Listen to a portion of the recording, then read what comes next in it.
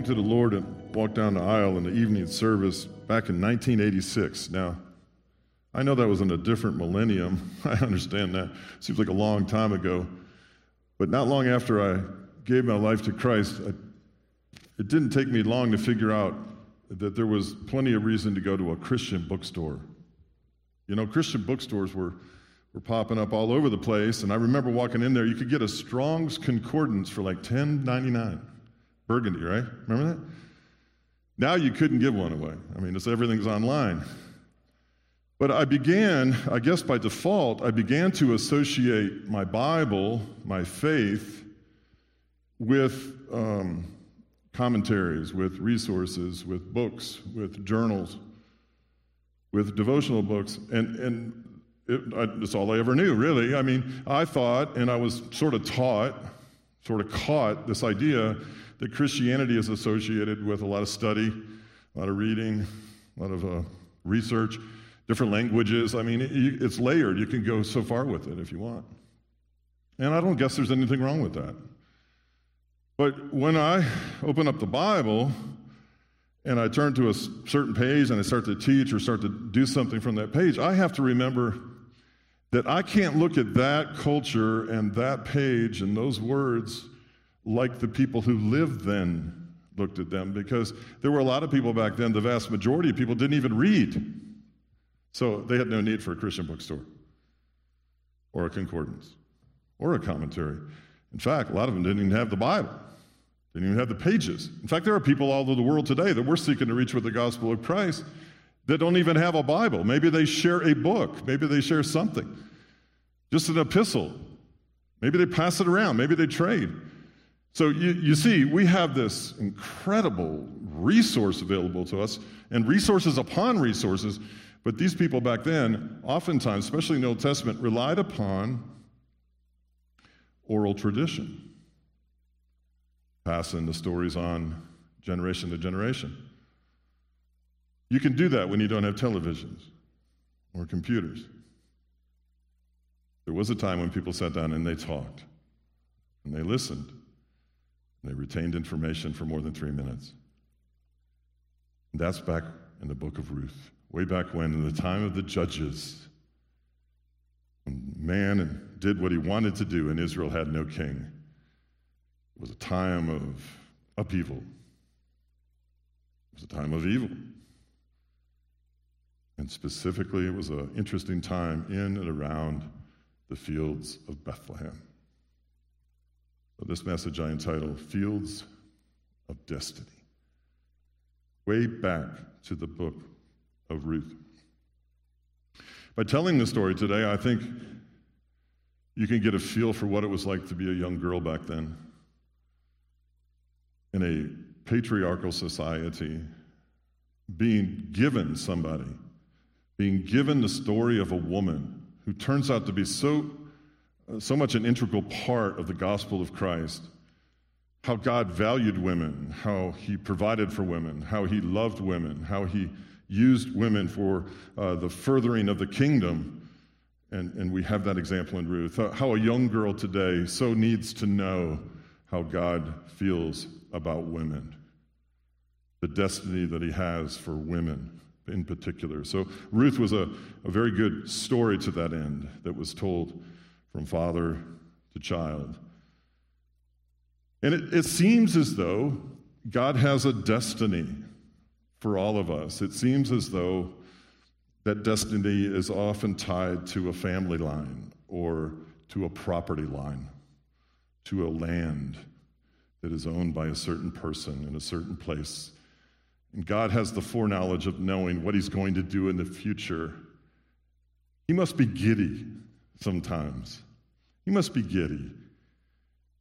I started to listen to Christmas songs here recently, and I don't know what it is. Every year, there's something powerful about Christmas music. It never dies down. It seems to always take me back to my childhood and my grandmother and my grandfather, my parents, and coming down the steps to open gifts on Christmas morning. My dad having that movie camera. It didn't matter what he did with it when he played it back. It always melted. The film always melted. Didn't really matter. But Gosh, that meant so much to me as a boy. And I'm sure as I went through that stage of understanding how important it was, the people of Bethlehem started to realize, I think, over time, that there was a destiny to them, that they were living in a specific place in a specific time. But before them, there was a baton, and after them, there was a baton, and eventually there was Christ. So we talk about the birth of Christ often, but do we ever talk about what led up to it? Well, it starts really in Micah. Micah chapter 5, verse 2 says, "But you, Bethlehem Ephrathah, though you are small among the clans of Judah, out of you will come for me one who will be ruler over Israel, whose origins are from of old, from ancient times," prophesying the coming of Christ.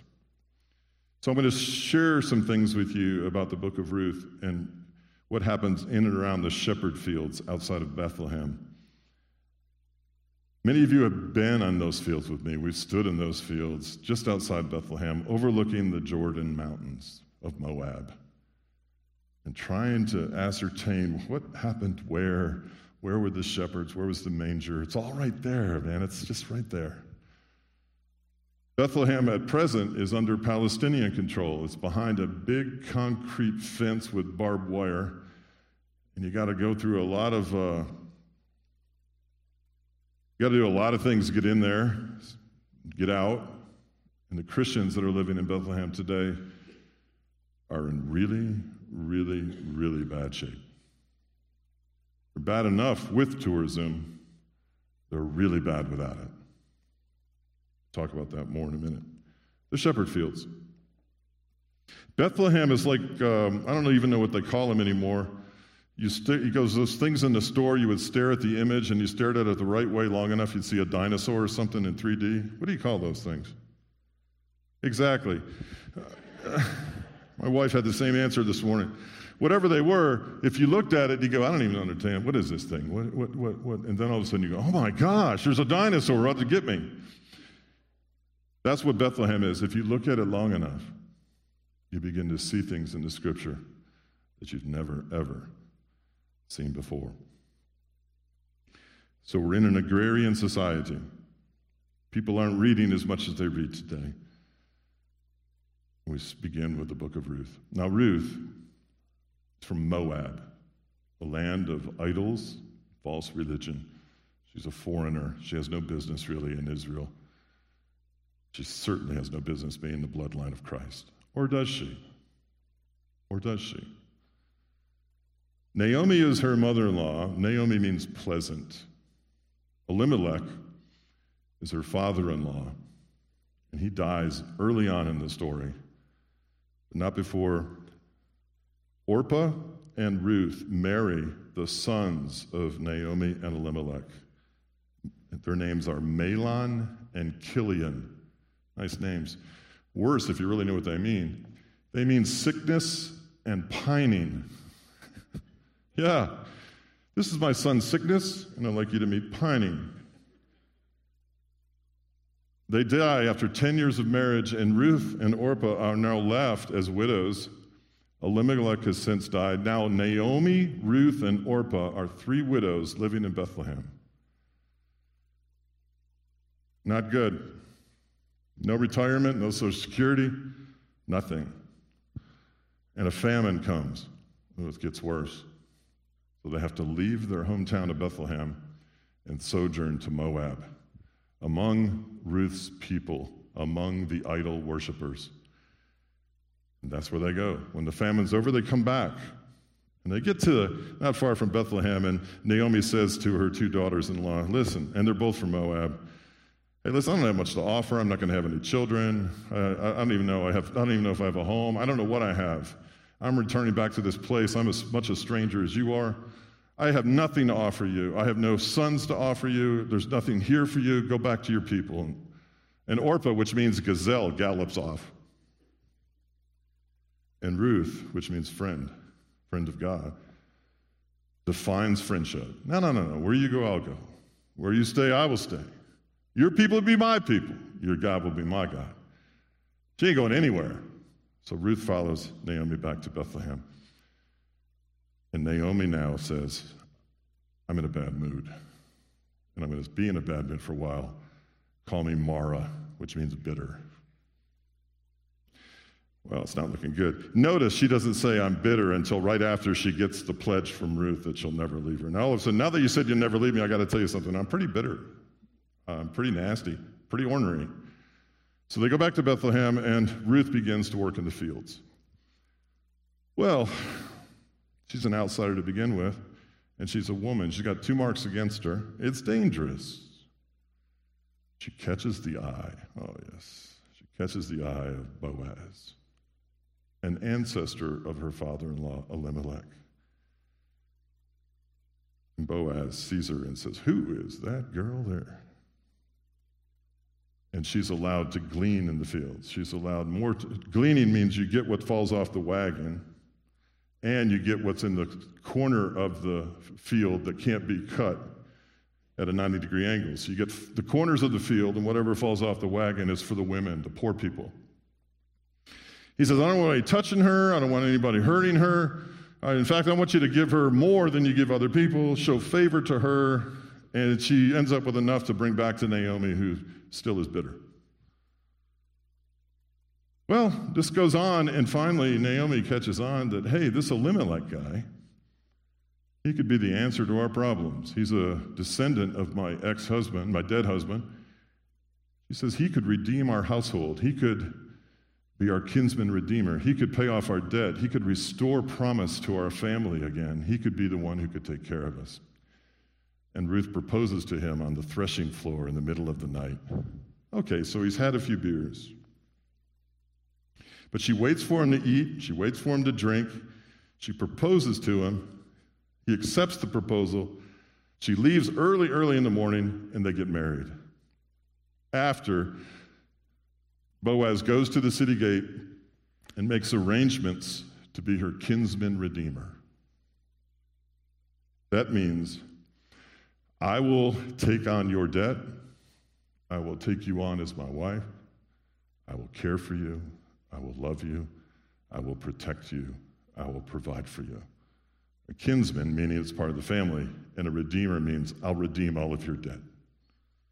Well, there's a guy closer in line to this absolute responsibility, but he can't do it. So Boaz becomes the head of the household again, and they have a child. Boaz and Ruth have a child named Obed.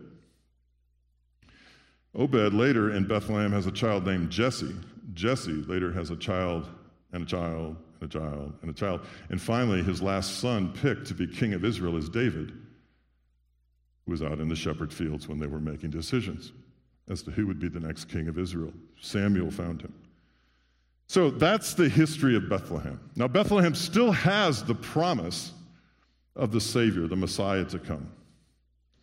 Now, just a young girl working, playing, minding her own business, coming up in the fields of Bethlehem, hears this story and says, oh my goodness, there is a God. He knows me, he knows where I am, knows what I need, and will take care of me. I only wish there were more young women today in our culture who understood that there is for them in Christ a destiny. Whether they're divorced, widowed, never married, looking for love, looking for promise, looking for security, looking to be understood, looking for a friend, looking for fellowship.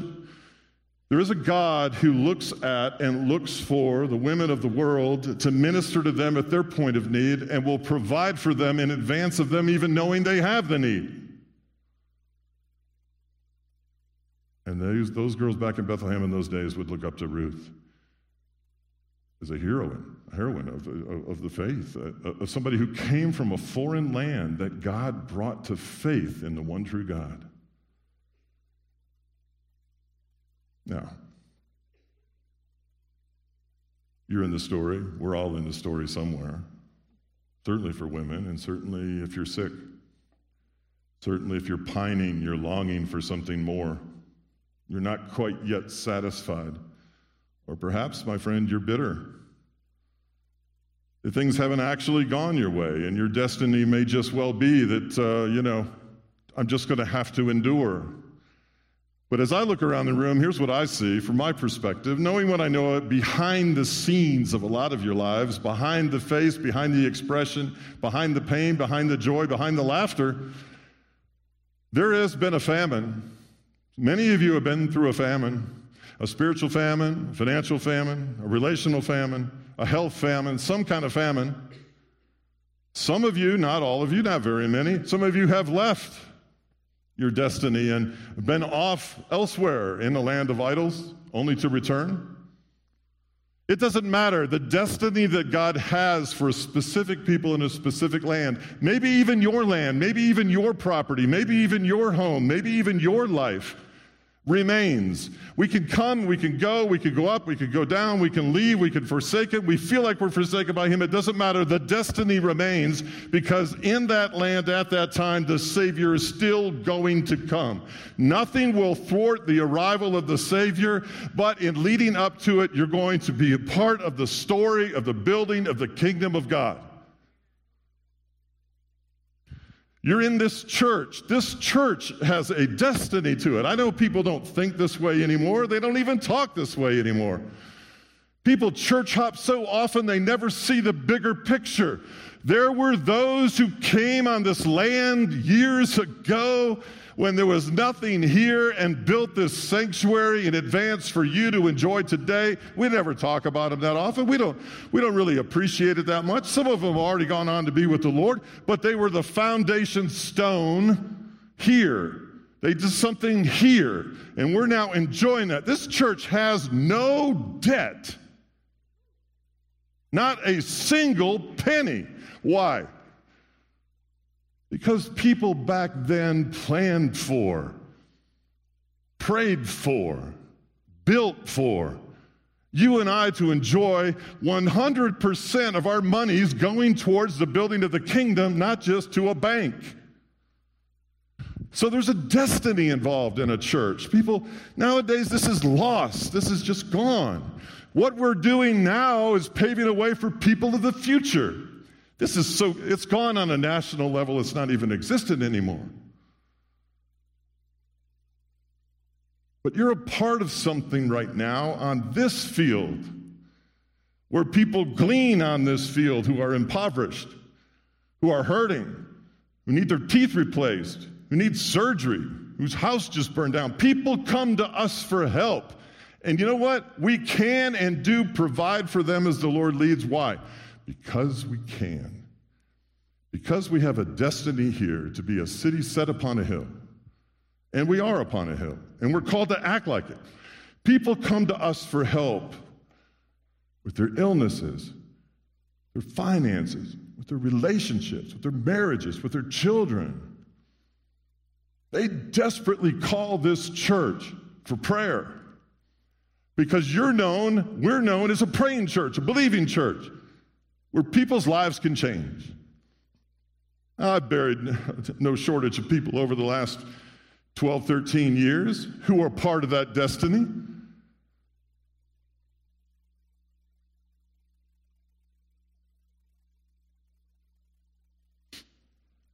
There's a lot of them who cared enough to do something here on our behalf.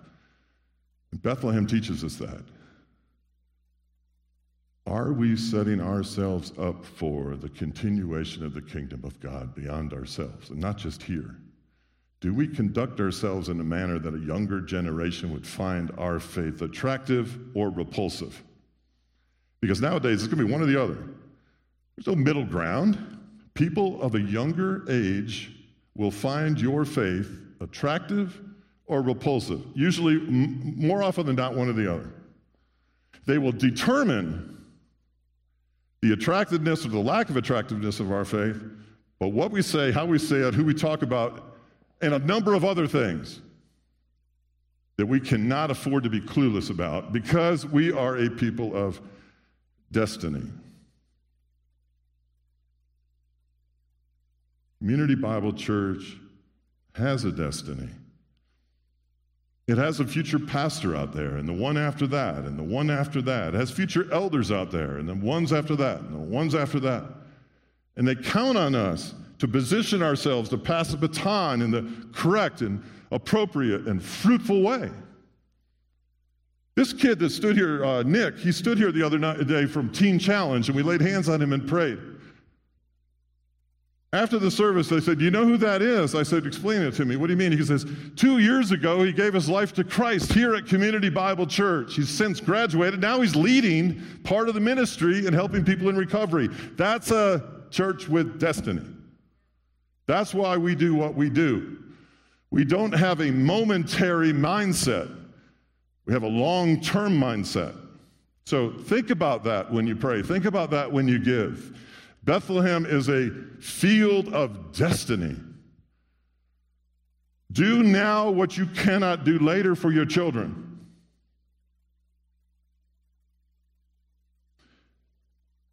And manage your bitterness along the way. Let people glean in your field. Naomi was bitter because she didn't know there was anyone among her who could take care of her problems. She says, "I need a kinsman. I need someone in my family line. I don't know who will step up, take care of my husband's household. I need one from among us, one that looks like us, one that moves like us, one that talks like us, one that lives among us, one that knows our needs, one who gets Bethlehem. I need someone to step up from my husband's family line and his clan, the clan of Elimelech. I need that person to step forward and be a man. I need a man. I need a man to take care of this household. I can't do it on my own. I'm just not positioned to do it." And intensifying that situation, she has now a Moabitess girl that she's now responsible for. I need someone who's a kinsman and a redeemer. Here comes Boaz. There are pillars in the temple named after Boaz. He was a pillar. You know, I look around, I see men in this church. I'm in small groups with men. I pray with men. I counsel with men. I see pillars too. I see guys who are immovable, grounded, deep within the ground, like a post. They're not going anywhere. They're holding up the weight.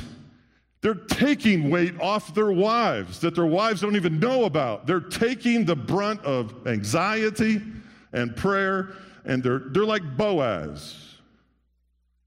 They can hold up under the weight. I love that about these men in this church. They never say anything about it, but they just do it. That's Boaz, and that's some of the men here. They handle adversity. They get through it. They don't run from it. They're affixed, like Jesus, the chief cornerstone. They're a pillar. Boaz. And Boaz is no stranger to the threshing floor. Men who end up as pillars are men who understand the threshing floor. Threshing floor is where the grain is crushed under the weight, circumstances, horses. It's broken. The husk is crushed. It's broken. It's thrown up in the wind. And the wheat and the chaff, the barley is separated. I know there are those of you who have been through tough times, really, tough times by anyone's measurement. May not be recently, but tough times. And the wind of the Spirit's blown through that barn of yours and it's separated the wheat from the chaff, and you've come out the other side better than you were when you started.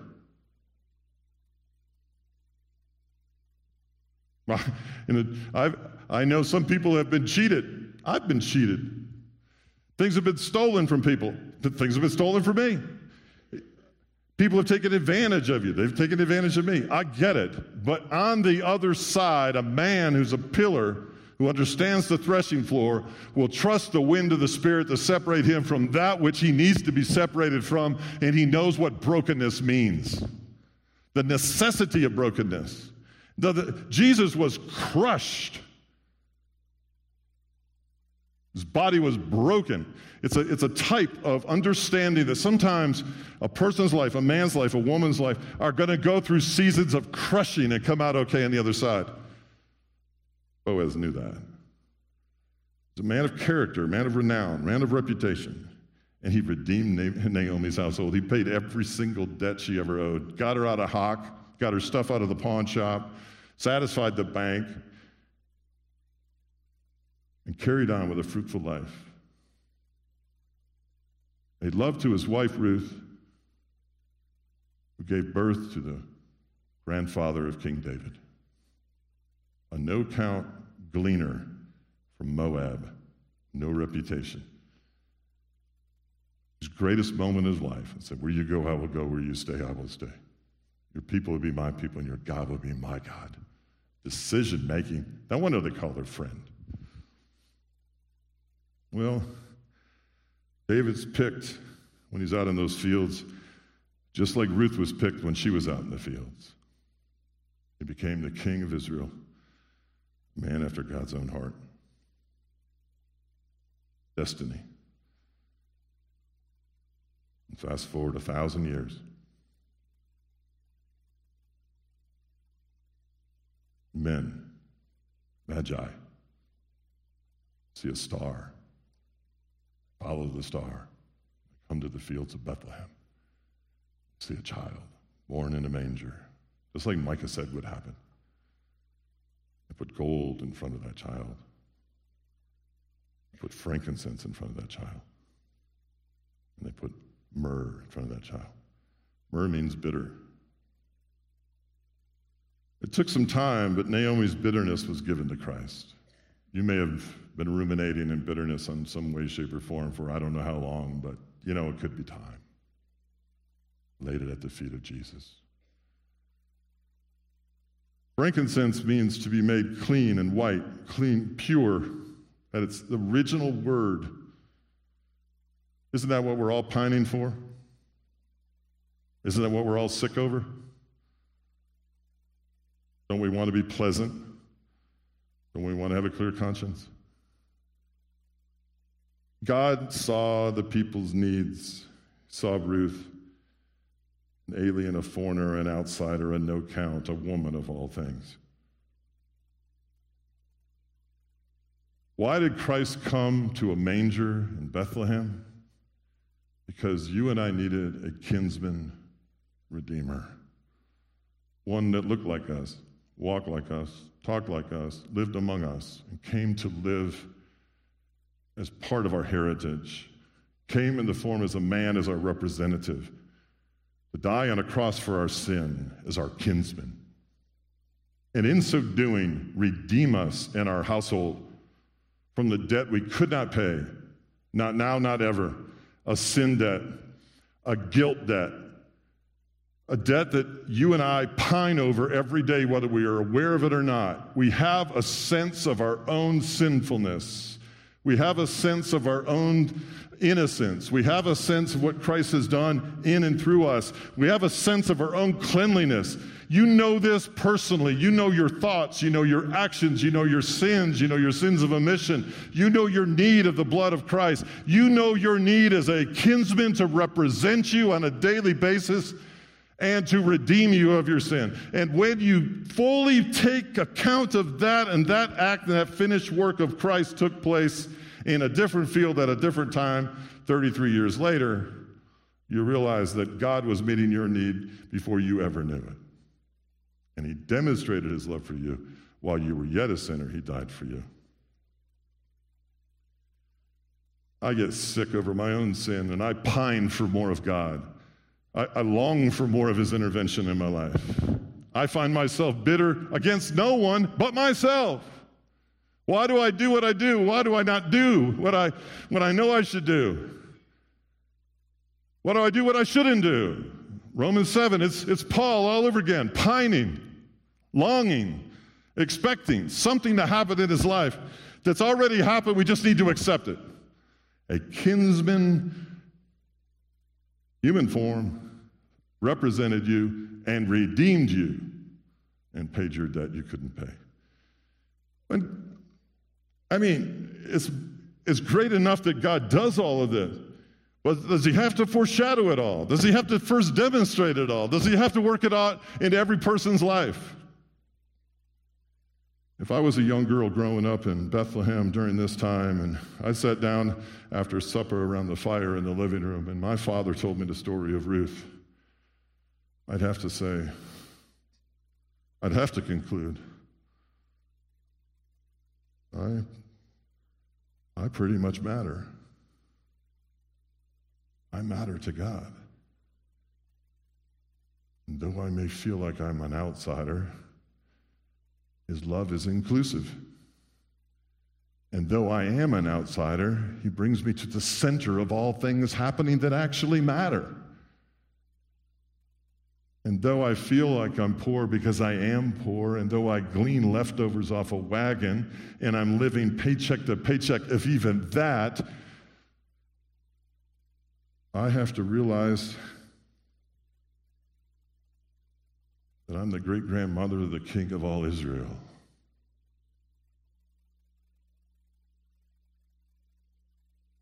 You're a single woman today. Listen. It's at the threshing floor that Ruth proposed to Boaz and later became his wife. Don't let the threshing floor keep you from your destiny. Go through the threshing floor and embrace your destiny. Don't find trouble and run the other way and doubt God. Sit in the midst of your trouble and know that he's at work around you. Be it a famine, be it financial poverty, be it social poverty, be it sickness or pining or any other thing, bitterness or unforgiveness, whatever the case may be, God will work it out. He's not trying to find and give you a way out. Listen to me. He is the way. He's not trying. Don't pray that he would give you answers first. He is the answer. Don't ask him to be with you. He's already present. You have a destiny on your life. And because you have a destiny, you have an orchestrator and a conductor over your life. Now you say, some of you may sit here and think, I'm not sure I know what that means for me. Usually, it becomes very clear in the near future when you find out something happens, some event, something that is seemingly changing the trajectory of your life. Go back and listen. God was giving you the grace to understand how to handle the situation before the situation ever came up. There's a destiny over your life. There's a destiny over Israel, and there's a destiny over Bethlehem. Matthew 2, 9 through 12. After they have heard the king, they went on their way. And the star they had seen when it rose, it went ahead of them until it stopped over the place where the child was. When they saw the star, they were overjoyed. On coming to the house, they saw the child with his mother Mary, and they bowed down and worshipped him. Then they opened their treasures and presented him with gifts of gold, frankincense, and myrrh. And having been warned in a dream not to go back to Herod, they returned to their country by another route. Those were Persians. Persians. Iranians. Modern-day Iranians. Afghanis. That's who they were. And you know what? There was a destiny on that plot of land and those fields and those caves outside of Bethlehem. But the God that we worship, He has a destiny for everyone. The fastest growing church in the world is what? The Persian church, Iran, right now. And their destiny, I've talked to these people, I've taught these people, I've preached to these people. And do you know what happens when you tell them that those magi were Persians? They sit up a little straighter. They go, are you kidding me? No. You people started this whole thing, and there's a destiny on you as well. Return back to their people. And God is carrying out that destiny even today. Your life may have gotten redefined recently, chapter of your life and the page may have turned drastically. It may be for good. You might be embarking on a noble pursuit. You might be without someone or something you've had for a long time and not know how to go forward. You may be in plenty, you may be in lack. You may feel like you're on the outside, you might feel like you're on the inside. You might feel fully alive, or you just feel like you're just dead and shriveled up. It doesn't matter. The destiny and the irrevocable calling of God upon your life will take you through these things and will help you. And if that's not a reason to celebrate Christmas, I don't know what is. Because it's a whole lot more, as you know, than outlet malls, sales, and online purchases. Let's pray.